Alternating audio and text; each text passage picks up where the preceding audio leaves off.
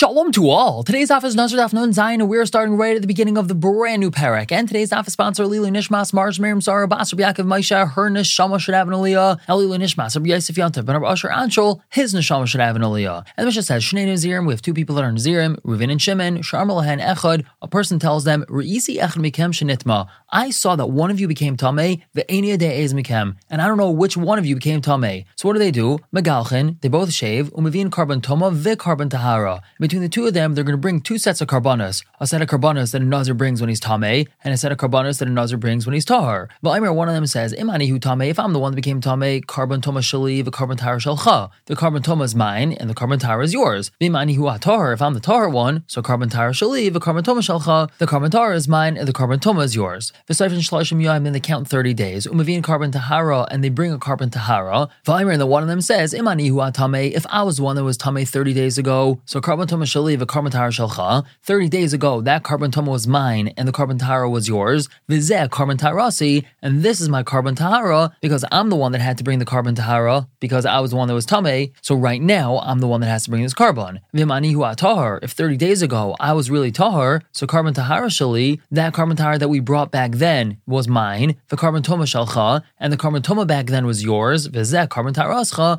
and this is your karban tahara. But now the Gemara asks on our Mishnah. Katani, we had learned in our Mishnah, Shnei Nazirim sha'amar lehem, two Nazirim, that one person told them, Re'isi acham mekem shenitma, I saw the one of you became tameh, Ve'eni yadei ez mekem, and I don't know which one it is. So we have to go through this whole process. Now the Gemara is going to ask a question based on the following important rule that we find throughout Shas regarding Tumah. If we have a suffix Tumah that occurred in Rishus Hayachid, we say that it's tameh. But if we have a suffix Tumah that occurred in Rishus Harabim, we say that it's tahar. So now the Gemara asks, why is this so? Why is our Mishnah telling us that we have a suffix Tumah? Call suffix Tumah Rishus Hayachid, Mehechli Alfinallah. Where do we learn that suffix Tumah Rishus Hayachid is tameh? Mesaita. We learn it from a woman who's a saita. A saita is a woman suspected of adultery, and even though it's not definite whether or not she became tameh with this man, the Torah still calls her tameh. And so what do we learn from saita? Ma saita bail viniv ls. Just like by a saita, there was only two people there. There was a potential bail, and there was her who's the niv ls. And over there we say that it's only a suffix whether or not she became tameh, but the Torah still calls her tameh. So af call suffix tama b'rishus hayachid. So to any suffix tama b'rishus hayachid, kigain the ikabei trey. For example, where there's only two people here, that's what we're calling Rishus Hayachid, we say that's Tameh. But over here, what's the case? Shnei Nazirim v'hai dekai gabehain. We have the two Nazirim, and then we have that one person that's next to them, telling them that I know that one of you became Tameh. So Atlasa, that's three people. Havali Safik Tameh Rishus Harabim. That's already considered a Safik Tameh Rishus Harabim. V'chal Safik Tameh Rishus Harabim is Feikai Tahar. And anytime we have a Safik Tameh Rishus Harabim, so that Safik we say is really Tahar. So why in our Mishnah are we saying that it's Tameh? So Amar Rabbi Rav Huni answers, Ba'aimer, our case is talking about where he said, Re'isi Toma shenizr kabeinechem, I saw that Toma was thrown in between you. He was more than Dalet Amos away from them, so it's like he was in a different Rishus than them, so it's not a Rishus Harabim, it's a Rishus Hayachid, and he's saying,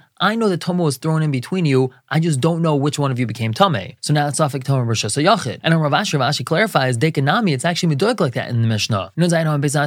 Because what did he say in the Mishnah? Ve'eni yadei ez mekem. I don't know which one of you it was. He didn't say, I saw who became Tameh, but I just forgot. Shachachti. He says, I don't know, which means he was far enough away from them that he actually never even knew who became Tameh. And since he was far away from them, that's considered Safik Toma Rishus Hayachid, Shma Mina. We see that we're dealing with Safik Toma Rishus Hayachid and not Safik Toma Rishus Harabim. I continue to explain the Mishnah. We had said Megalchin and Mavin, they have to shave and then they bring these karbanas. Ask the Gemara Vamai, why is it that they shave? Dimalav Tamein Inun. Perhaps one of them isn't Tameh, V'kavet HaKafa, and he's being over the Isra of HaKafa. The Isra of HaKafa, as we've learned previously, is someone shaving their entire head, including their payas. We know that only if a person is a Nazir Vadai, so then the chiyuv to shave after his Naziros overrides this Isra of HaKafa. But over here, we don't know if he's Tameh, so why is he allowed to shave his head? So Amar Shmuel answers, B'ishav Katan, we're talking about a woman or a child over here, and they don't have an Isra of HaKafa. Ask the Gemara, V'lukum b'gadol, why don't we establish that our Mishnah is really talking about a gadol, a male who's over bar mitzvah, HaKafa's kol harosh, lashma HaKafa. And we'll just say that shaving the entire head is not the Isra of HaKafa's harosh, as we had suggested earlier on in the Masechta. Now the Gemara clarifies, Midaloi mukum lahachi, since we do not establish our Mishnah to be talking about that, Shma Mina must be that Kasavar Shmuel holds Hakafa's kol harosh Shma Hakafa,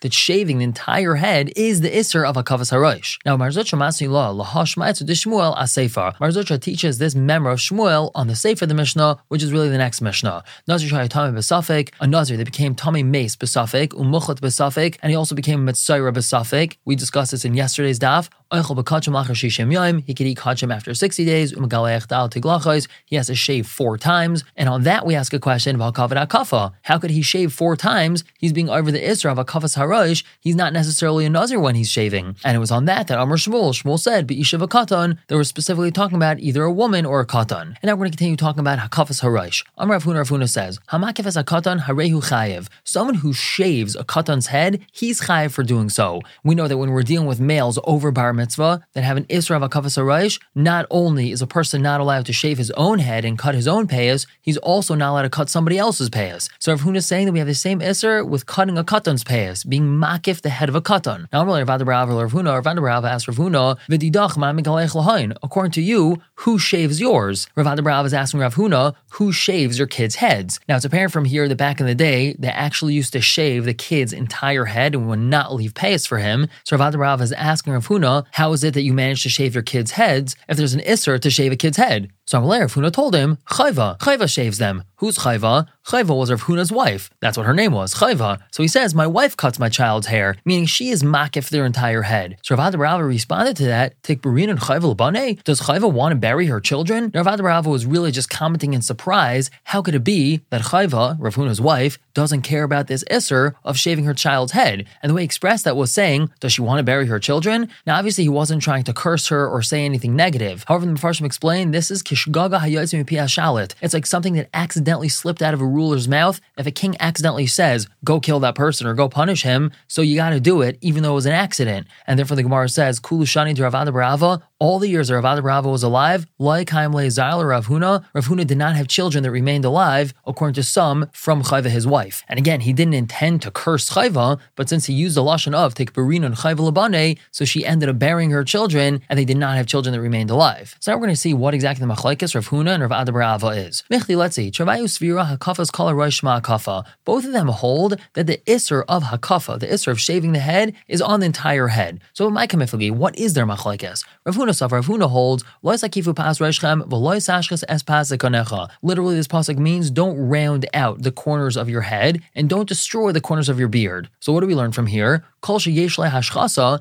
anyone that has an isser of destroying the beard, yesh le hakafa. So they have the isser of rounding the corners of the head, meaning cutting the payas. But v'hani nashi, these women, hayol v'lesnu b'hashchasa, they don't have an isser of hashchasa of the beard because they don't have beards, so lesnu nami b'hakafa. They don't have the isser of hakafa of rounding out the corners of the head either. Now Rav Adabrava Savar, he holds echad makif echad nikaf b'mashma, that what we learn from this pasuk is that whether it's the person doing the hakafa, that's the makif, or it's the person having the hakafa done to them, that's the nikaf, both of them have an isser. The iskish makif l'nikaf, and then we have a hekesh between the makif and the nikaf. Kol heichod the nikaf mechayev, makif nami mechayev. Anytime the nikaf would be chayev, the makif is also chayev. And v'hai katan, when we're dealing with a child, hayol v'hu gufei la bar unshin hu de mechayev. He's not a bar unshin. He's not at the age that he's going to get an einish yet because he's not 13. So there's no chiyuv of hakafa by him. Makif nami. So too, someone who shaves his head, loy mechayev, is not going to be chayev either. So just to clarify what the machlekes is, according to Rav Huna, children are included in the isra of hakafa, whereas women are not.